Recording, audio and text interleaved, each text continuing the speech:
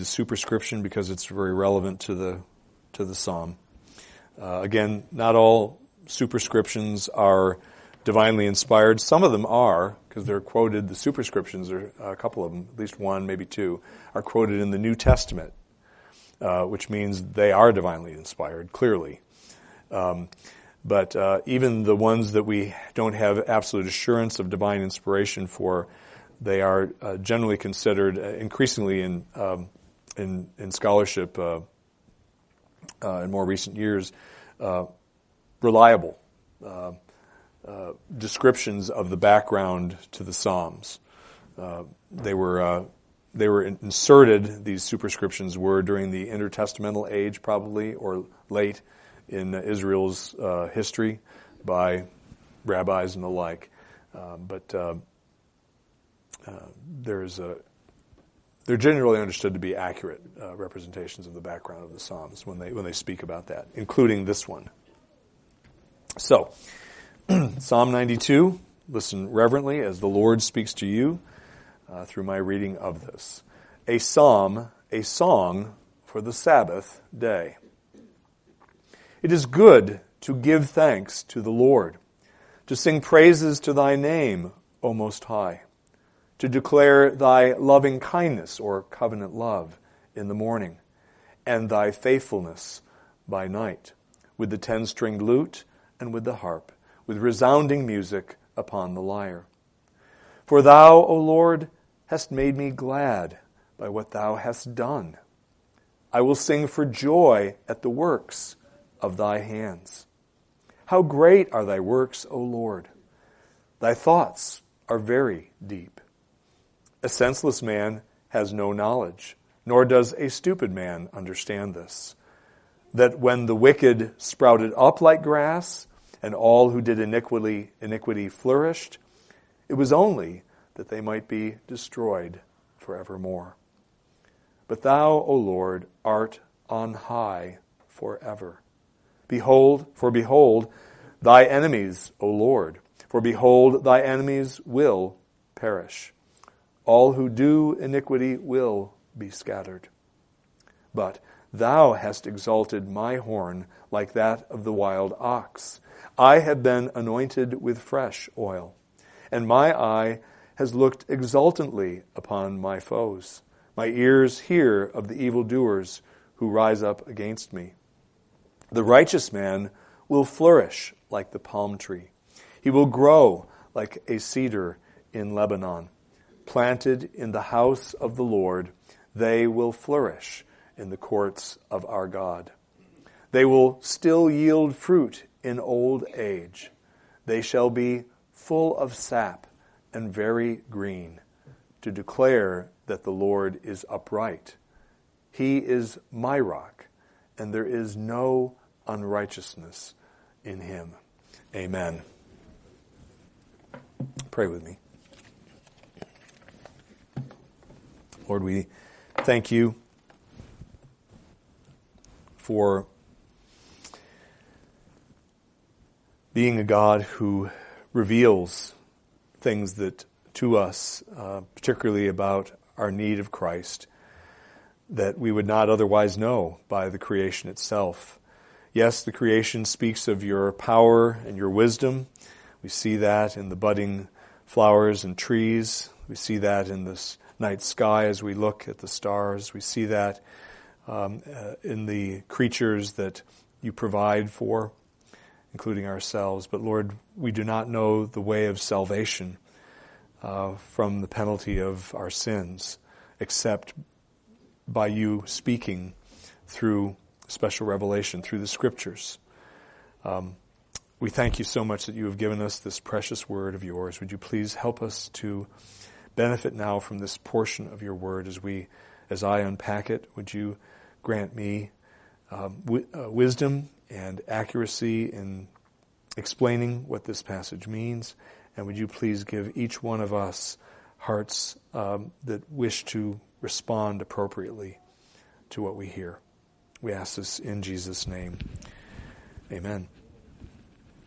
Children, when someone gives you a gift, whether it be for your birthday or at Christmas time or maybe some other occasion. But when you receive a gift, especially if that gift has been bought in a bought in a store, a store that has toys or whatever in it.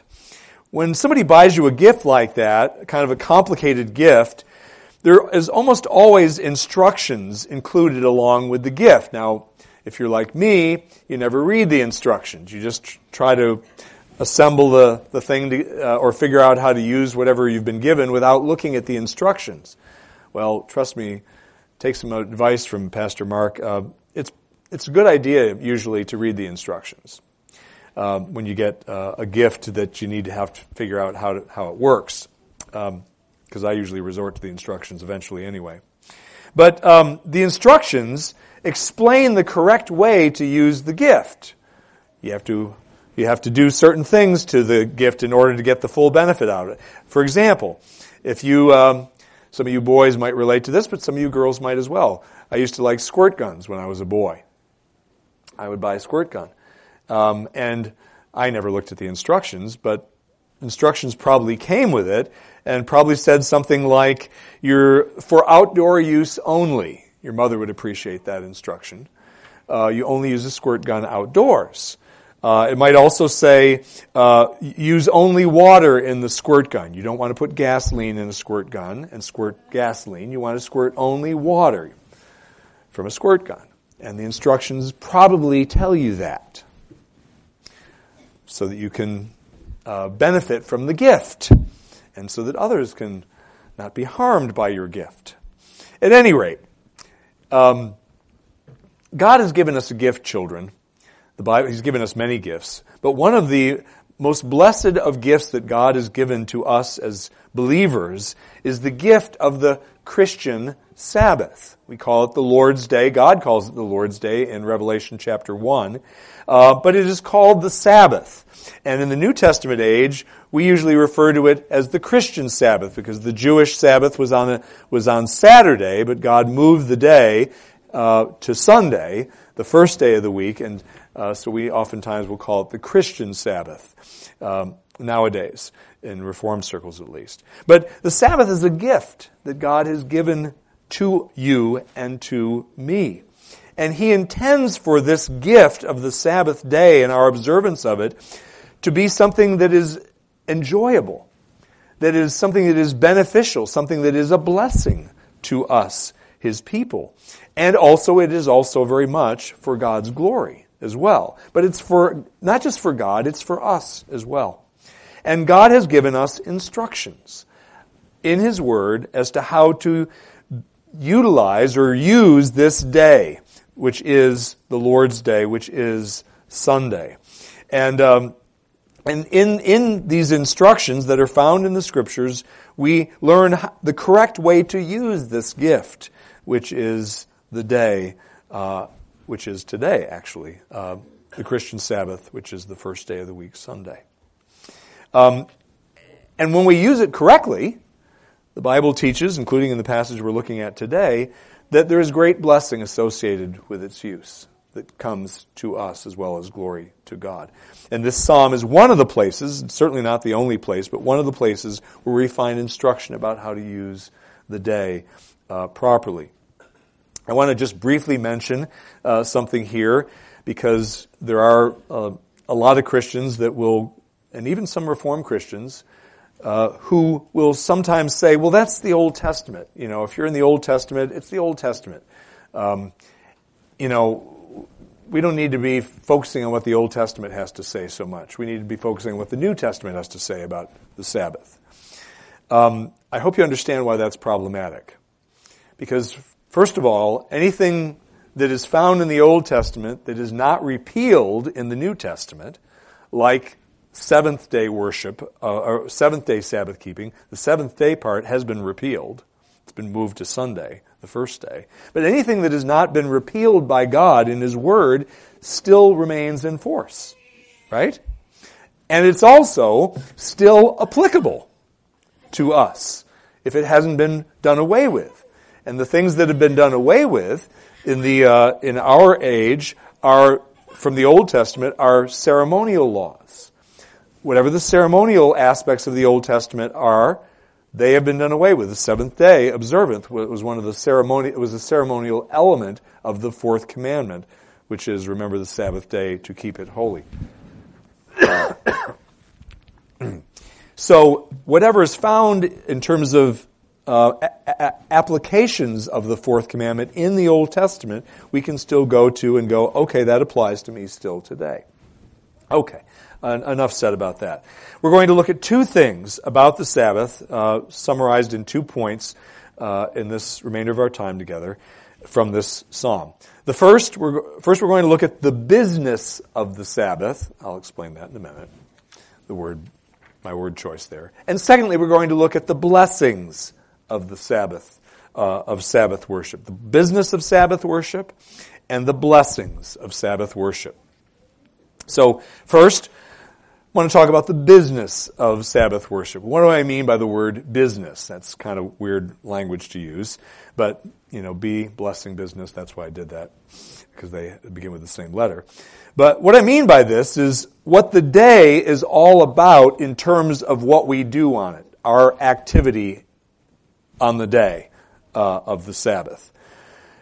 In other words, the work, and I'm going to use the word work, that God has instructed us to be engaged in on this day. That's what I mean by the business of the Sabbath. Now, you might be thinking to yourself right now, wait a second, Pastor, isn't the Sabbath, isn't the Lord's Day supposed to be a day of rest, not a day of work? Well, yes, it is to be a day of rest. But here's what it's to be a day of rest from. It's to be a day of rest from the labors and recreations of the other 6 days of the week that are allowed on the other 6 days of the week. That's what it's a day of rest from. Those labors and those recreations that are appropriate on the other 6 days that God has given to us. God never intended the Sabbath to be a day of total inactivity. In fact, the very opposite is true. The Sabbath day is to be a day of vigorous, spiritual activity. But it is spiritual activity, spiritual work, if you want to use that word, that we are referring to here. And how do I know this? Well, how do we know this? Well, our rest is to be patterned after God's rest. God didn't have to rest on the seventh day of creation. He was not tired from his 6 days of work. He's God. He rested to set a pattern for us, for all of his creatures down through all of the remainder of world history. And God, when he was resting, he was not inactive. He was no longer creating, that is true. But what God was doing was he was sustaining everything that he had just created. I don't know if you realize this. A lot of people think that somehow God creates and then walks away from the creation and the creation just kind of sustains itself. That is utter nonsense. Everything that exists only exists because God wills its continued existence. And he wills the continued existence of his creation on day 7 of creation week. He is working, as it were, to sustain the creation. And he still is, even though he's resting in the way that he has entered into the seventh day rest that he invites us to join him in now and ultimately in heaven. But he is still working. He is doing things. And by the way, he's not only sustaining in day 7, he is also contemplating and admiring his handiwork. That is work. He is thinking about what he has done in the previous 6 days. And our resting is patterned after and is to emulate his resting as much as creatures can do it. You see. So, our resting is an active resting patterned after God's. The Lord's Day, back to us now, the Sabbath, I mean the same thing when I say Lord's Day or Sabbath, is to be spent by us actively contemplating what God has done, who He is and what He has done, and especially contemplating the rest, and I'm going to explain that He has given to us, and that He has yet to give us, the fuller rest that He has yet to give us in heaven. And then, in addition to our contemplations, worshiping Him as we contemplate what He has done for us and what He will do for us in the future in the way of redemption and blessing. So yes, the entire day is to be devoted to this activity of contemplating God's rest, which comes to us in Christ, rest from the condemnation of the law toward our sin, and our freedom that we have in Christ and peace. We are to contemplate that more or less the entire day and praise God for it in worship. Or we are to, if we are not engaged in that activity specifically of contemplation and worship, we are to engage in those things that help promote that activity. You need to eat. If you starve yourself throughout the day, well, it depends on if you're fasting or not, but after a while, your lack of food can get distracting. It doesn't promote the purpose of the day unless you're fasting, in which case it does, but you got to concentrate on that. But it can be distracting if your stomach is growling. You got to eat. It promotes the purposes of the day. A nap may promote the purposes of the day, because if you can't stay awake in evening worship because you're unwinding from the last 6 days, if you haven't had a nap, you need to take a nap. Promotes the purpose of the day. But you see my point. It's the purpose of the day that is important. So, what does your Sabbath, generally speaking, look like? What's going on in your Sabbath besides this? Sunday morning worship. How much of your day is devoted to seeking the Lord, contemplating His goodness, enjoying the fellowship of the saints who are also contemplating His goodness? How much of your day is done, is observed that way? Do some of the works that you do on a typical Sunday promote the purpose of the day? Something that you ought to consider, I ought to consider, we all ought to consider, because after all, the day doesn't belong to us, does it? It is the Lord's day, not our day to get done what we want to get done. Get our to-do list done. Something to think about. Also about whether we should be taking our rest by causing others to work or recreating. Is that something that maybe you're doing a little too much of on the Lord's day? Okay. So, we are to be about the business of Sabbath worship. What does that mean? Doing what? What is the business of the Sabbath and Sabbath worship? Well, the text gives us a number of clues. They're more than just clues. They're statements, really, about what is to go on the Sabbath day. So, I'm going to summarize it under 2 points. First of all, we are to thank and praise God. This is still under my first point of the business of the Sabbath. We are to thank and praise God for who He is. And we are to thank and praise God for what He has done. So first of all, for who He is. Verse 5 and verse 15 are a couple of the verses that speak of who God is and our need to give thanks to Him. Before I go to those, though, look at verse 1. It is good to give thanks to the Lord. It is good to do so, to thank Him. It is good in the sense that God, at least one way it's good, in the sense that God Himself is pleased with and values the praise and the gratitude that you offer Him, particularly on this day. It is good in God's sight that you give thanks to Him and praise Him. We learn in Psalm 22, in David's psalm there, it says in verse 3 that God is enthroned upon the praises of Israel, His people. there's a sense in which we are enthroning God by our praises and our thanksgivings offered up to Him on this day in particular.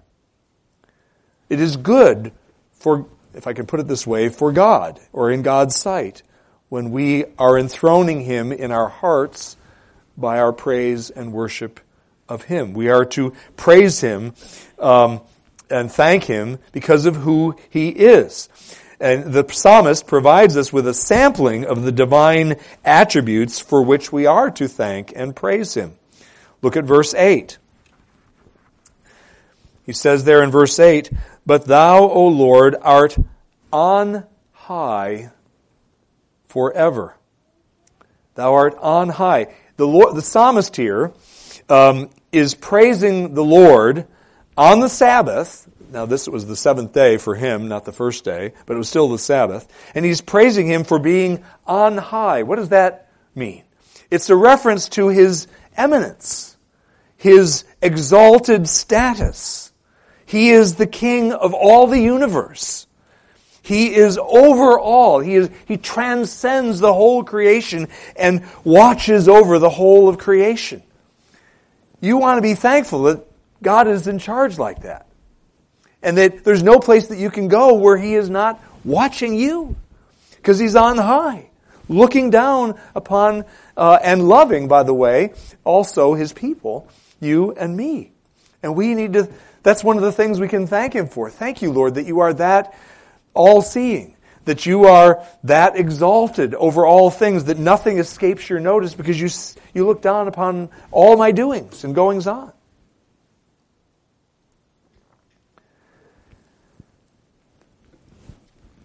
Verse 5, another thing, a representative sampling of what God would have us praise Him for is found in verse 5. He says there in verse 5, the second portion of it, "Thy thoughts are very deep." He makes that observation. Thy thoughts, your thoughts, Lord, are very deep. Or your purposes, it can also be translated purposes or thoughts. We can praise the Lord for the profundity, if I can use that fancy word, of His mind, of His plans for the world, of His plans for you. Lord, you have my days numbered. You know exactly what you want me to do in this period of time that I spend upon the earth. There's nothing left to chance. You know it all, Lord. And you think of things in ways that I can't possibly fathom. And that's a good thing. Think of some of the scriptures. Paul says in Romans 11:33, "Oh, the depths of the riches of both the wisdom and knowledge of God, how unsearchable are His judgments and unfathomable His ways." His ways are beyond our ability to fully comprehend. Isaiah says, God says through Isaiah, "My thoughts are not your thoughts, neither are your ways my ways, declares the Lord." We need to be thankful that He doesn't think like I do. I think petty thoughts.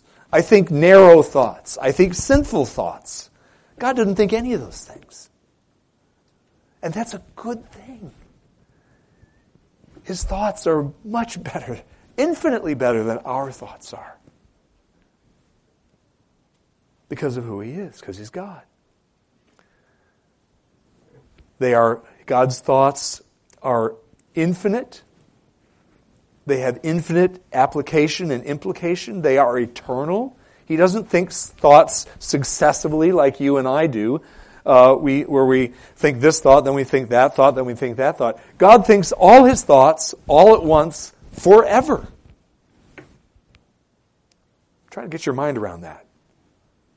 You can't, I promise you. But that's a beautiful thing, that God is not like us in that respect, in so many other respects. And His nature, His thoughts don't change. Again, they're eternal, so they don't have, there's no opportunity for change in God's thoughts, because God's not defined by time. He's outside of time. So everything is eternally present, including His thoughts. That's something you can worship Him for, that you can rejoice that He is not like you, fickle, not like me, sinful. A third thing, representative sample of what God can, that we read of. Again, it's not an exhaustive list, but the third thing and the last thing that I'll mention in terms of praising Him for who He is praising Him for His perfect, His absolute righteousness. Verse 15 makes this point. The psalmist says about the people of the Lord, the righteous man, righteous men and women, planted in the house of the Lord, verse 13. They will flourish in the courts of our God. They will still yield fruit in old age. They shall be full of sap and very green, to declare, this is the purpose of their flourishing, God's people, is to declare that the Lord is upright, or righteous, or just. It can be translated all three ways. You see, God, again, not like me, not like you. We have, even as Christians, we're being transformed, yes, but there is still a fair amount of darkness in every last one of us. That's called the old man. Yes, God sees us as clothed in righteousness, and He accepts us fully because of the righteousness of Christ with which we are clothed, but experientially, we're not Jesus. But He is.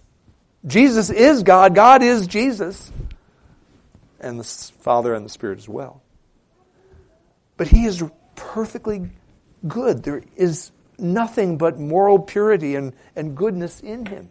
That's all He is, morally speaking, is righteous in His ways and in His thoughts. This righteousness was displayed, was manifested in the avalanche of hellfire that He employed to consume the wicked inhabitants of Sodom and Gomorrah. That's the negative side of the fact that implications of the fact that God is righteous. He consumes rebellious sinners who will not repent. If you're here today and you're not in Christ, that fire, you're liable to that fire, that wrath of God, if you don't repent of your sins and put your trust in Jesus, who God is more than happy to have you take the punishment that you deserve. He took it 2,000 years ago if you believe in Him, and He eliminates all that justice and that wrath that otherwise you will get in eternity when you leave this world in hell. But Jesus got the hell of all those who look to Him in faith. Are you looking to Him and trusting in Him alone to save you from God's wrath and God's justice and God's righteousness? You can do that just by believing in Jesus, trusting in Jesus alone to save you from that. But that God's righteousness was manifested in Sodom and Gomorrah. But that perfect righteousness is also that which accounted for the priest's inability to enter into the temple after the glory of the Lord filled it. Solomon's temple. It is also that which caused Isaiah to react the way he did when he saw God. He said, what? Woe is me, for I am ruined. Because I am a man of unclean lips, and I live among people of unclean lips. For my eyes have seen the King, the Lord of hosts. I've seen the holiness of God, the righteousness of God. And he said, woe is me. He was a believer. But he said, woe is me, because he felt the sin in him and how much of a offense that sin is, even in a believer's life, to a holy God. But we can thank Him that He is that holy, that He is that righteous in all His ways. And of course there are many other things for which you can thank God, attributes of the Lord, His omnipresence, that He's a personal God that can be known personally, that He's not an impersonal force, that He is a God of compassion who takes pity on those who are afflicted and downcast and distressed and hurting, and that He is a God of grace who's willing to give you the opposite of what you deserve, to forgive you and love you and welcome you into His presence forevermore when you deserve, and I deserve exactly the opposite. So you and I are to thank Him and to praise Him. It is good to give thanks and praise to the Lord. But we are for who He is, but also for what He has done. This passage speaks of two examples of things that He has done for us. First of all, His work of redemption, and second of all, His future acts of judgment. First, I'll talk about His work of redemption. Verse 2 speaks of this. I'll start in verse 1. It is good to give thanks to the Lord, to sing praises to thy name, O Most High. There's praise and thanks. And then he says, to declare thy loving kindness in the morning and thy faithfulness by night. Thy loving kindness. This is a reference again, as I mentioned earlier, to his covenant love, his covenant grace, willing to be gracious through the covenant to anybody who comes to him in faith and to the Son. He is a God who is fundamentally gracious to sinners. And the covenant love, the chesed, the Hebrew word, points beautifully to that concept. And so that concept is the love of God in the covenant, the eternal covenant between the three persons of the Godhead. That covenant love is what prompted God to reach out and redeem you and me. It's the love that prompts him to redeem, you see. Prompts him to save. Prompts him to take the wrath that you and I deserve upon himself in the person of Christ. And it is God's covenant faithfulness, the second word that he uses there in verse 2. It is God's emet, is the Hebrew word there, his faithfulness that keeps us in that loving relationship and that forgiving relationship with God. Otherwise, we would all fall away into apostasy. God, that's the perseverance of the saints. God preserves so that we persevere in faith and obedience and don't fall away and become covenant breakers. And the elect can't become covenant breakers, of course. You all know that. So these two attributes of God's covenant love and his covenant faithfulness, they alone provide us with more than enough with which to praise God for all the rest of our life. And that's just a sampling of the things that God is worthy of your praise for in terms of what he has done. But another thing that we can praise him for is his future, in terms of what he will do, is his future acts of judgment. Look at verse 9 and verse 11. I'll read them. For behold thine enemies, O Lord, for behold thine enemies will perish. All who do iniquity will be scattered. And then down verse 11. And my eye has looked exultantly upon my foes. My ears hear of the evildoers who rise up against me. The psalmist, and especially in verse 11 there, when he says, my eyes look exultantly and upon my foes, or victoriously upon my foes. There are different ways you can render that looking. But the psalmist there is referring to his taking satisfaction in. The looking there is looking with satisfaction. Okay? At the prospect, what he's looking at satisfaction with, he's looking at with satisfaction at the prospect of the reprobate's destruction at the hands of God's justice in the future. People who are his enemies, who are also God's enemies. But here, this is important.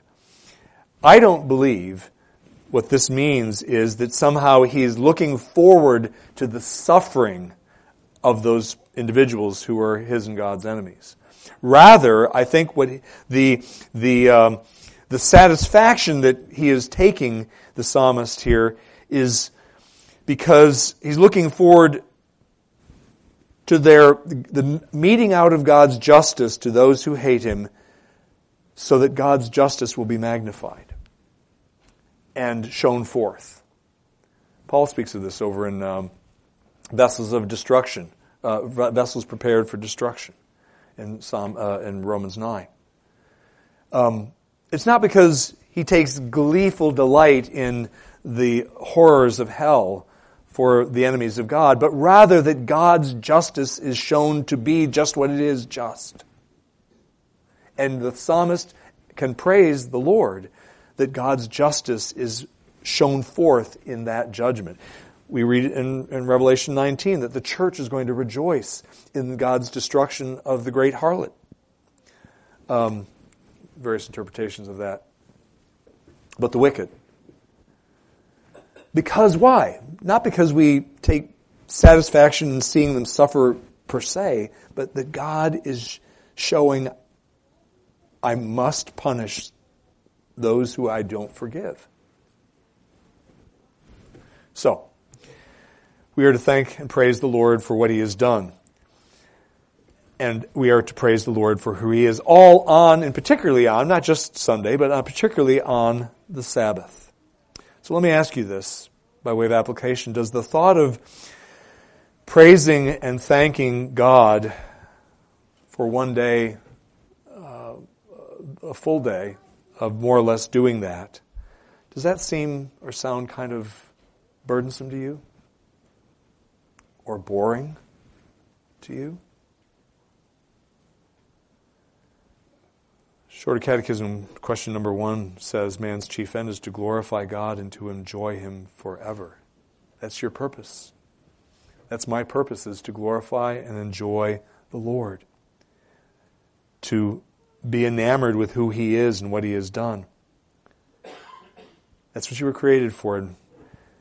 So if you don't find the worship of God for who He is and what He has done on His day to be enjoyable and fulfilling for you, it is not because you have somehow come to know the Lord and found Him to be uninteresting and boring. That's not why you don't enjoy Him. If you don't enjoy worshiping Him or coming to church or reading your Bible, spend extended time in prayer and Christian fellowship on Sunday or even other days. The problem is either because you have a distorted view of who God is and a misconception of who God is, and thus you find Him, that misconception, somewhat wanting or less than interesting, or you don't know Him at all.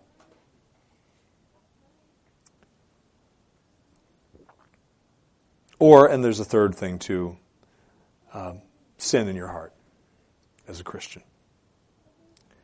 But God is not boring. Amen. God is not uninteresting. God is not someone that you can contemplate and go, yeah, I'm done. I know enough about God now and I can move on to other things.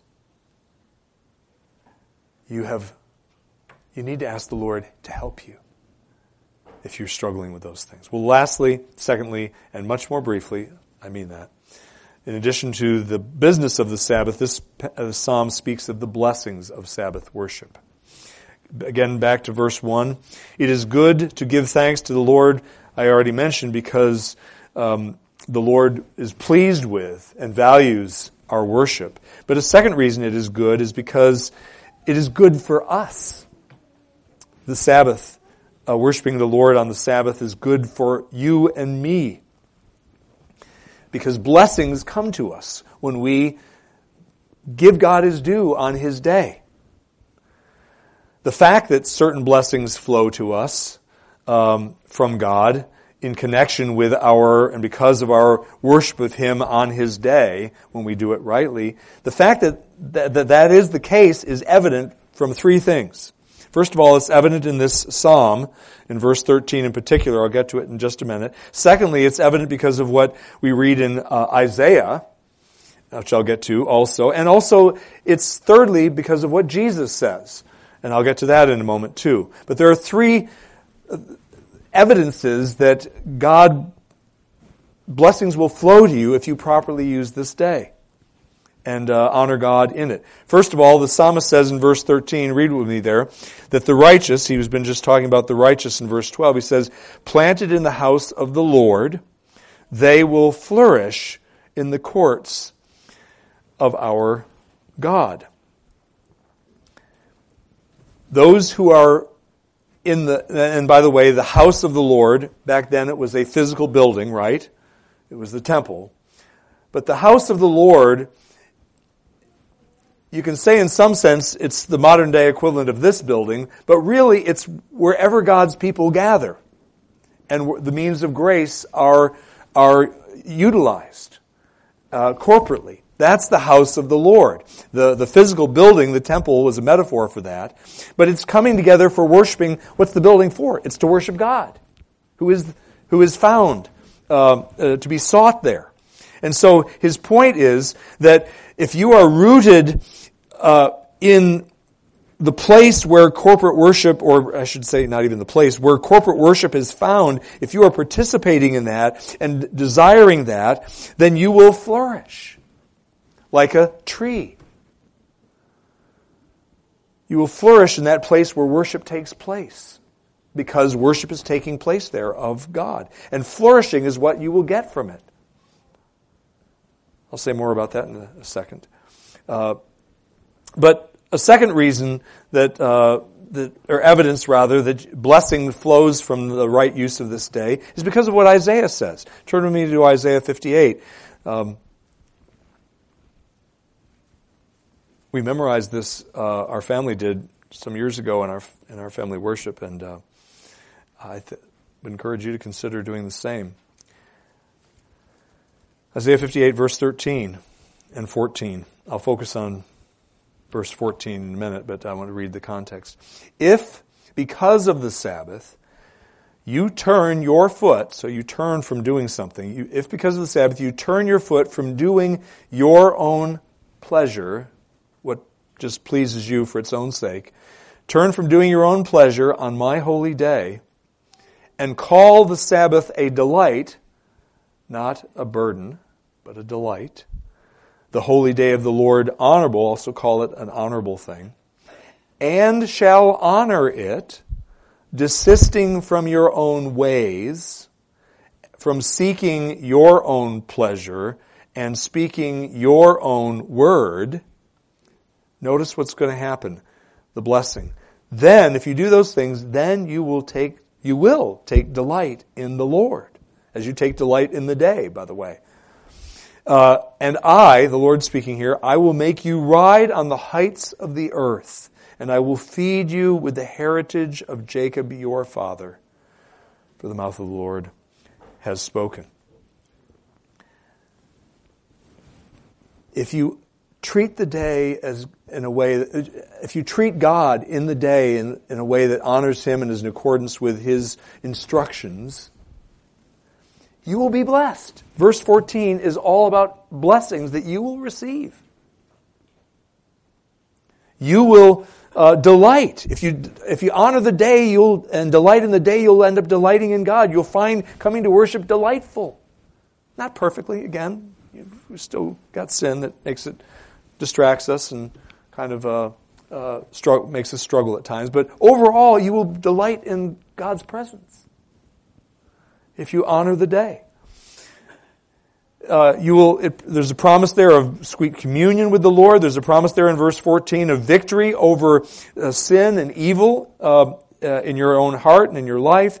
And there's promises there in the end of verse 14 of experiential participation in your heavenly inheritance this side of heaven. That's what he means by, I will feed you with the heritage or the inheritance of Jacob your father. For you. God doesn't have to do this, but He promises that He will, as you honor Him in the day.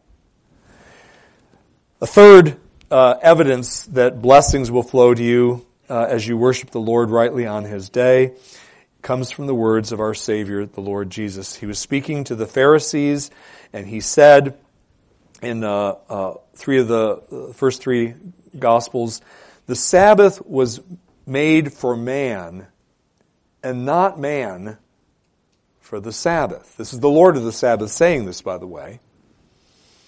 And because Jesus is the Lord of the Sabbath implies that the Sabbath is still binding, is still applicable. And the Lord of the Sabbath says the Sabbath was made for man, and not man for the Sabbath. He's alluding to the order in which God created. He created man first, and then created the Sabbath that man might be blessed in the Sabbath. He didn't create the Sabbath first and then create man for the Sabbath's sake. He created the Sabbath for man's sake. for man's benefit.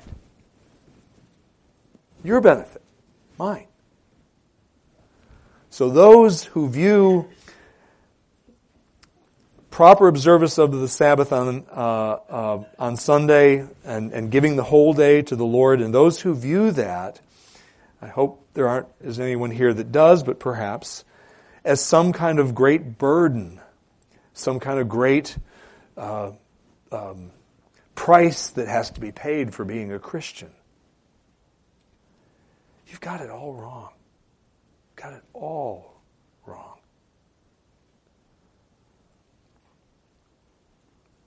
In addition to the spiritual blessings enumerated in Isaiah that we just looked at there in Isaiah 58:14, this text, back to our Psalm 92 text, speaks of other blessings. Says you will flourish like a palm tree and a cedar. This is in verse 12 and in verse 14. Verse 12, the righteous man will flourish like the palm tree. He will grow like a cedar in Lebanon. And then verse 14, they shall be full of sap and very green. Again, keeping the tree metaphor going there.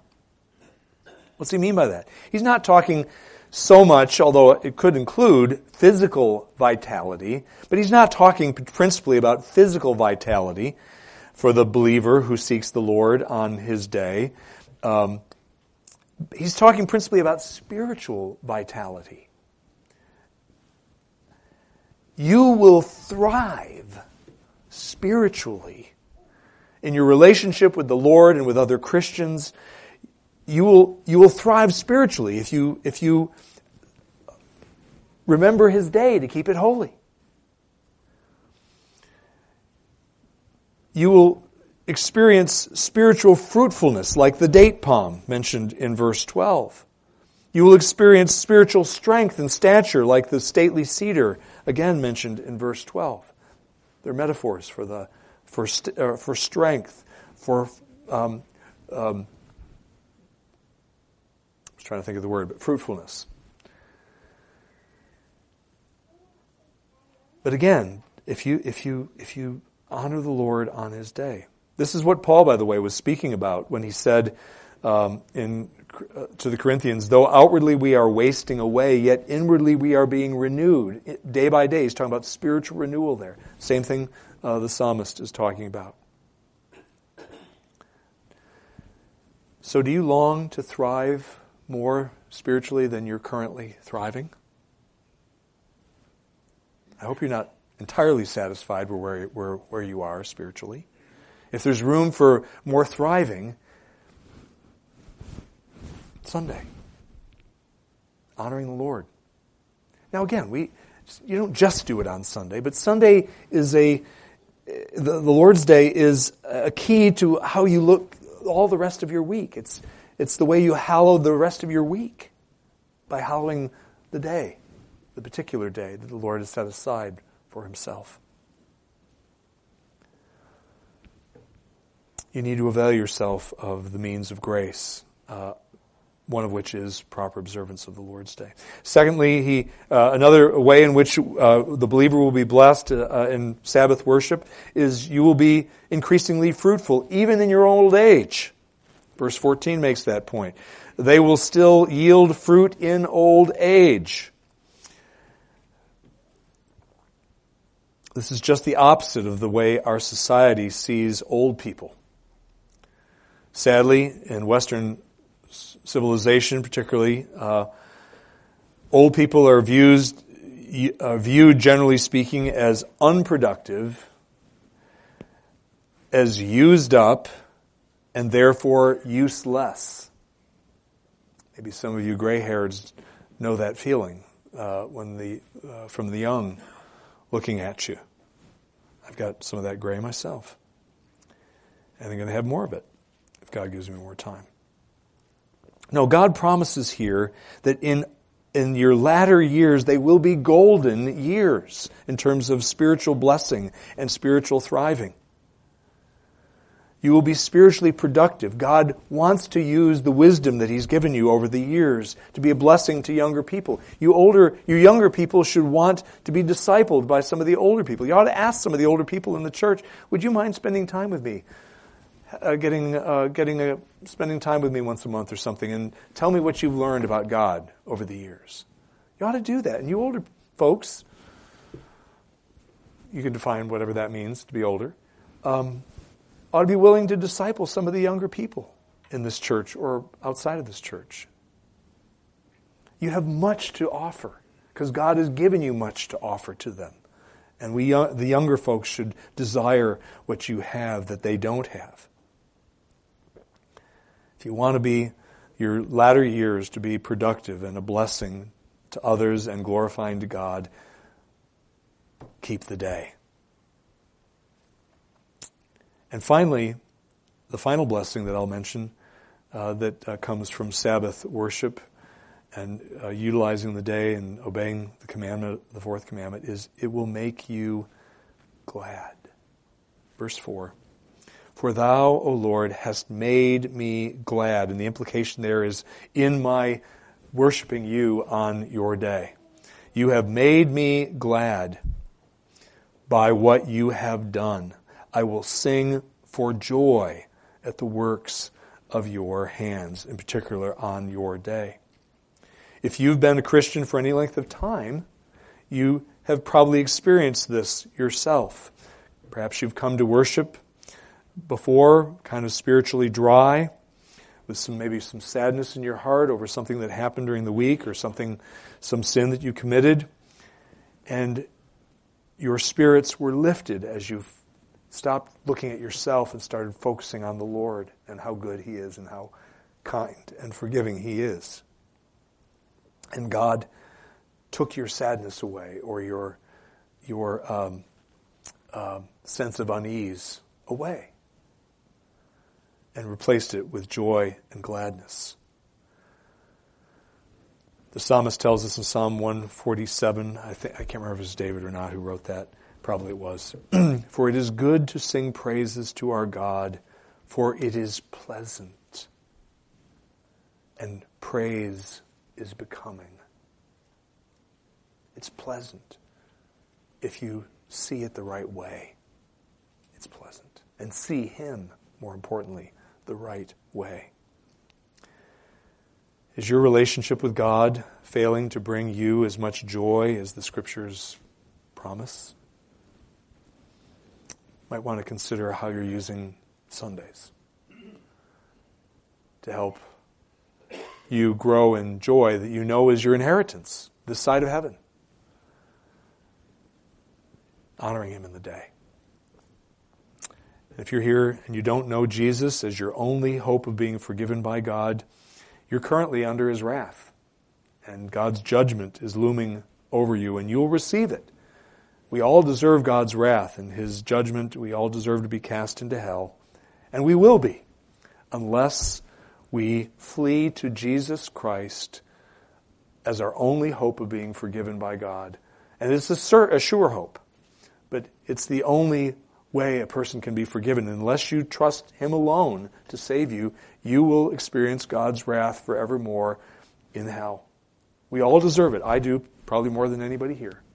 And I mean that, by the way. But I won't get it, and neither will anybody who is covered in Christ's blood. And you're covered in Christ's blood if you're trusting in Him to save you. Are you? Are you? You need the rest from God's justice and the condemnation of God's law. You need that rest that Jesus purchased, that the Sabbath is a picture of. Flee to Christ and enjoy not just Sabbaths this side of heaven, but the eternal Sabbath in heaven with Jesus. Let's pray.